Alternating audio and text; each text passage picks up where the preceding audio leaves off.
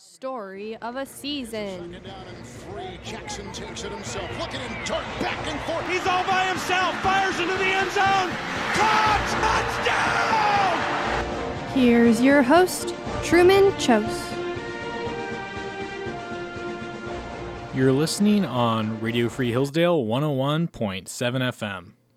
We have now finished Week 9 of the NFL season, which means that each team has completed either 8 or 9 of their 17 games. So we are roughly halfway through the season for every team. In fact, we are exactly halfway through the number of regular season NFL games. So as such, it feels like as good a time as any to assess some of my preseason predictions. There is still plenty of football left to be played, an entire half of the season. But now that we're not just relying on overreactions to one game or some training camp rumors, there are some things that I think we can say with more confidence. So first off, teams that I got right. I picked the Eagles and Bills to be the number 1 seeds in their respective conferences, following in the footsteps of much of the analytics community. Anything can happen, but they're both very clearly 2 of the top teams in the league right now. I don't think that's up for debate. This has basically been best case scenario for the Eagles. Much has been made of their easy schedule. Yes, they have not played too many terribly great teams, and that is part of why I predicted them to do quite well this year, is because we knew going into the season that this would be a weaker schedule. But their success has also been because of being a legitimately good team. Jalen Hurts is playing at a Pro Bowl level thanks to their offensive weapons. Their offensive and defensive lines are both terrific, and they're the only NFC team without a major question mark right now, I would say. I trust their offense and their defense. Coach Nick Sirianni, we doubted him before. He's clearly quite good. So I think the Eagles, I'm going to say that I called them. I'll also take some minor credit for predicting the Vikings and the Seahawks. Not as much. I predicted the Vikings to win the NFC North, and given the rest of their division, it would take a historical collapse at this point not to do so. They are 7-1. The Bears and Packers are in second and third with a 3-6 record. The Vikings, so as I said, they've won 7 games, but it somehow felt like an underperformance. I expected Kirk Cousins and the offense to absolutely pop this year, but they've been just fine. After the first 2 weeks, every game has been a one-possession game, and they've won every single one. So they've gone 6-0 in one-possession games, which, as you know, is not sustainable for the future. Additionally, as I suggested that the Seahawks could end up being a sneaky wildcard team and weren't as bad as everyone thought, but officially I predicted that they'd be mediocre minus Russell Wilson. So instead, they're leading the NFC West and looking legitimately good. That being said, even though I predicted there was a chance they could be good, the way I would have expected that to happen would have been thanks to the defense, and in recent weeks that has been partly the case, but I would not have expected Geno Smith to make a borderline MVP case. He's also had a shockingly good offensive line. When you have targets like DK Metcalf or Tyler Lockett, that obviously helps a lot. So maybe the Russell Wilson trade was, in fact, a good move. I thought that was one of the worst moves in recent memory, sticking with Russell Wilson, one of the best players in the league, versus Pete Carroll, a 70-year-old coach who's probably not going to be coaching too much longer in the NFL and hasn't been as good in recent years. Why would you make that trade? At this point, though, it's very clear that I owe Pete Carroll an apology. What he's done with the team that most expected to be competing for a top 5 pick in the first round is nothing short of remarkable. So moving on, 2 teams who I absolutely whiffed on are the Denver Broncos and the Indianapolis Colts. I figured that the Broncos were going to follow in the steps of the Buccaneers and the Rams in recent years, the last 2 teams to win the Super Bowl, and I figured that they would add their one final piece to put them over the top for a potential Super Bowl roster. I didn't predict a Super Bowl win for them, but I did figure that they would be at least playoff contenders and in the upper echelon of the league. I also predicted Russell Wilson to win the MVP award this year. However, I did not expect Nathaniel Hackett to be such a horrible decision-maker at coach. Thinking back to week 1, where he had the field goal attempt from very far back rather than just going for a 4th and 5 to make it a little bit easier, to when the crowd was literally counting down the game clock for him. He has not proven himself to be very good at in-game decision-making. I also did not expect Russell Wilson to have some injuries that have hampered his performance so much, and I probably underrated the extent to which he may have been part of the problem in Seattle. I essentially put most of the blame on Pete Carroll for the dysfunction that was going on in the organization, but I think in all likelihood, everyone was probably a little bit to blame. So whatever the case, the offense has averaged 15 points a game, and it's never scored higher than 23. Even if Denver somehow squeaks into the playoffs on the backs of their very good defense, it's fair to say I missed this one. So then moving on to Indianapolis. Since around 2018, the Colts regime under Frank Reich and Chris Ballard has been media darlings for first having turned around a 1-5 team back in 2018 to a playoff spot, even winning a playoff game that year against the Houston Texans. And then also for the past few years remaining afloat after Andrew Luck's shocking retirement. But maybe the Colts deserved more criticism for never being able to get the quarterback situation right. It's been 3 years. You can only go so long making the excuse of, we were caught off guard by Andrew Luck's retirement. And outside of a Jonathan Taylor breakout season, they haven't had too many top-tier weapons on offense. But I figured they could be at least counted on for stability. They'd been a very stable franchise the last few years. Offensive line been being very solid. Some solid defensive players. My guess is that with the lack of any plan for the last 3 years, there was more tension in Indianapolis behind the scenes than we were privy to at the start of the year. It's been one of the most chaotic teams this season, behind only maybe the Panthers or Raiders. The offensive line went from being one of the best in the league to one of the absolute worst.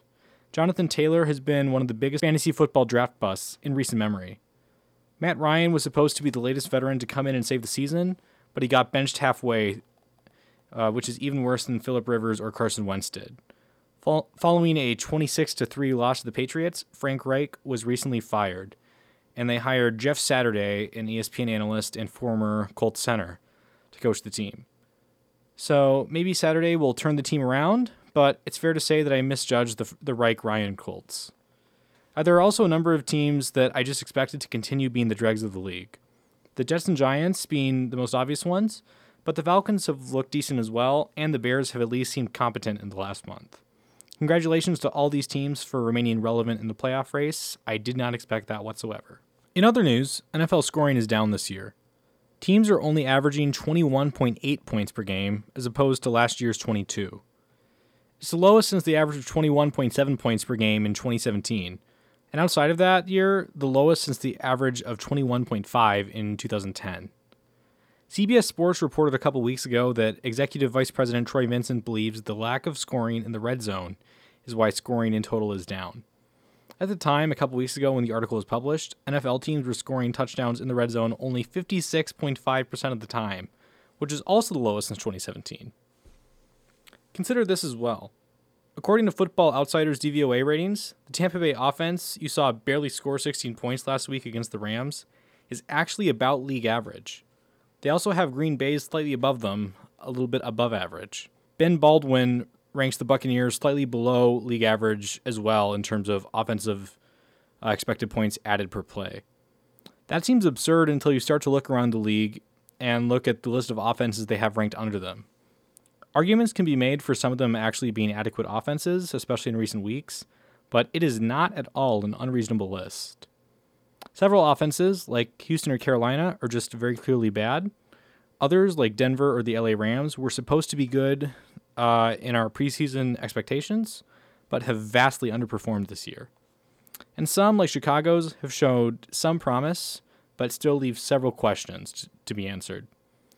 And just think of all the other sad offenses around the league. Washington, Indianapolis, Pittsburgh. The fact is, many offenses just are not very good this year. Funnily enough, given that this season has been the worst offensively since 2017, this year is reminding me of that season quite a bit in several other ways. In 2017, there were several random teams who made the playoffs without quarterbacks previously considered elite. Case Keenum, Blake Bortles, and Nick Foles all played in the AFC and NFC championship games that year. Marcus Mariota and Tyrod Taylor were some other playoff quarterbacks. Alex Smith and Jared Goff also had some breakout seasons. This year, if current standings remain the same, Zach Wilson and Daniel Jones would both be in the playoffs. Geno Smith and Tua Tagovailoa, who previously have not been considered elite but are having breakout years and making MVP cases, would also make it. Aaron Rodgers, Matthew Stafford, Russell Wilson, Tom Brady, they are all currently 500 or worse.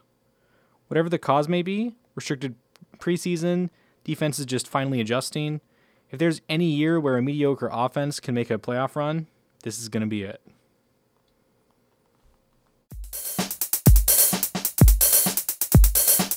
For those just tuning in, this is Story of a Season. I'm your host, Truman Chose, and you're listening on WRFH 101.7 FM. Moving on then to NFL Power Rankings for this week. My top 3 is remaining consistent. At some point, these are getting kind of old because we're seeing a lot of the same old teams. The top 3 remains Philadelphia, Buffalo, Kansas City, I think still in that order. I am going to move the Eagles up this week after the Bills' loss.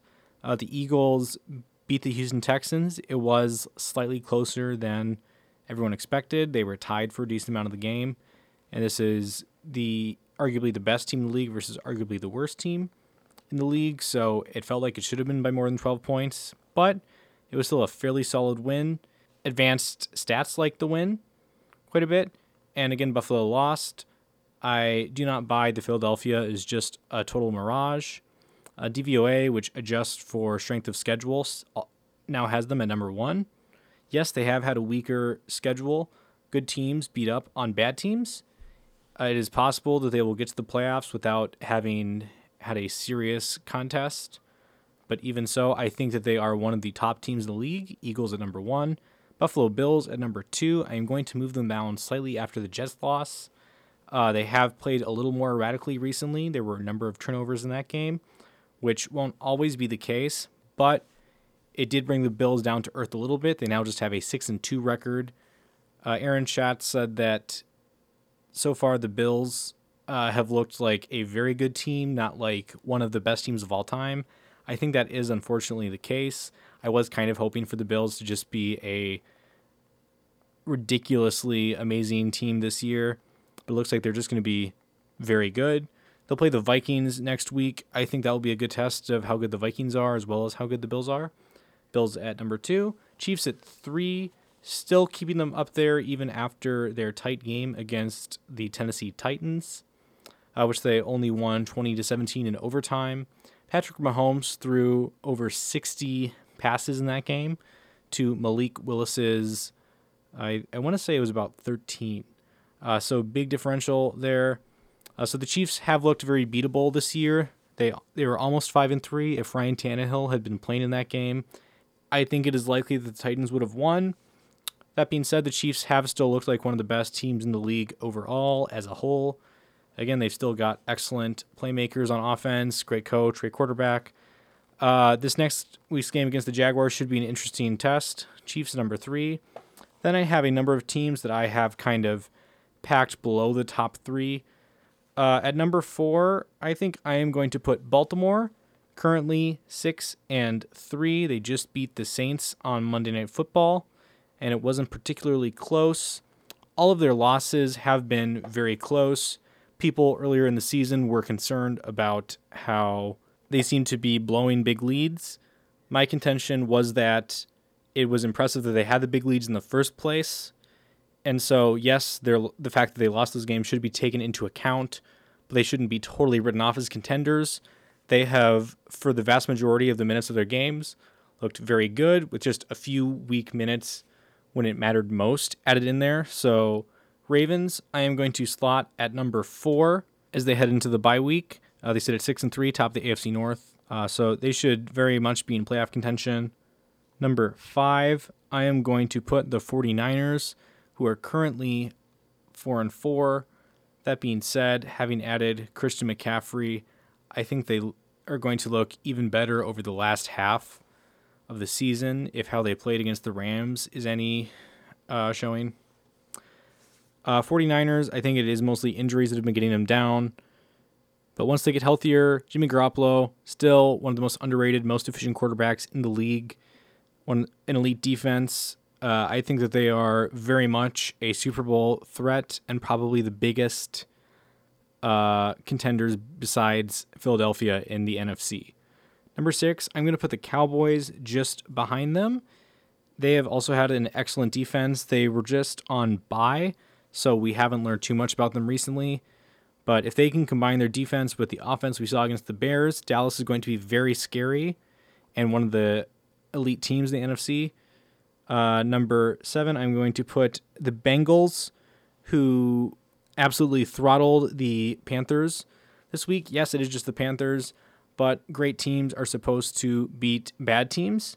So it was impressive nonetheless as they go into their bye. Hopefully they got some of the stench of that Browns loss off. Bengals at 7. And then number 8, I'm going to put the Jets, who just beat the Bills at home. I think that if you play the Jets at an average schedule a billion times, and then the Bills an average schedule a billion times, the Jets are going to win fewer games than the Bills, but it is now very clear that they are a threat to the Bills in the AFC East. They could legitimately win the division. I think the Bills are better overall, but the Jets have shown that they are a legitimate team. Their defense is now excellent. It is very much improved over the course of the year. Zach Wilson and that offense, especially with Breece Hill out, is still a major weakness. That is my main concern. So Jets at 8.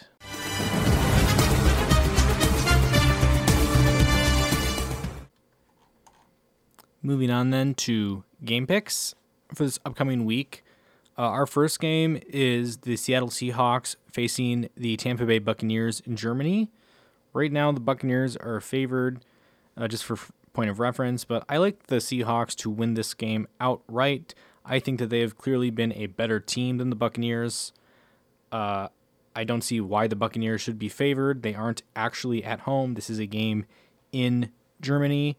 I think Vegas is expecting Tom Brady to really start his revenge tour after that last drive against the Rams where he won. They're expecting that to energize the team. That is very possible. It's possible that Seattle is on a 4-game winning streak and is going to come down to earth just a little bit. But that being said, I think Seattle has been the better team. I think they're the better bet, which is weird to say for a team led by Geno Smith versus a team led by Tom Brady. So I am going to take Seattle to win 28-24. Next, we have the Jacksonville Jaguars at the Chiefs. I like the Jaguars to keep this one somewhat close. They still have a positive point differential despite just being 3-6. All of their losses have been very close.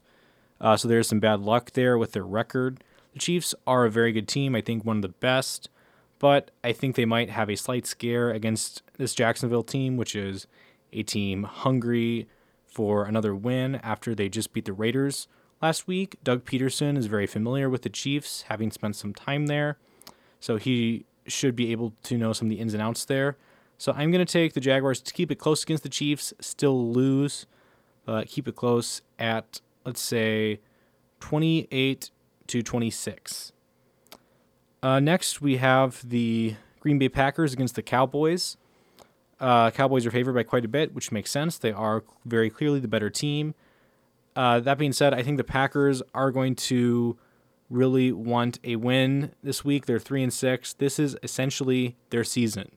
If they lose this one, they'll be 3-7. They won't technically be out of the playoffs, but if they can win, get to 4-6, that's the record they had back in 2016 when Aaron Rodgers said that they were going to run the table and make the playoffs. I don't think this team is anywhere near as good as that 2016 team was. There are very few weapons on offense, but I think the Packers are a desperate team right now. The Cowboys, they are coming off a bye, but I'm just banking on an Aaron Rodgers desperation game to keep it close and win at home 27-21. And then next we have the Steelers versus the Saints. Just for frame of reference, the Steelers are also home underdogs, but I like them to win outright against the Saints. They are 2-6. This one is also their season. This one is sort of the season for the Saints, who dropped to 3-7, but they also play in the NFC South, one of the worst divisions in recent memory.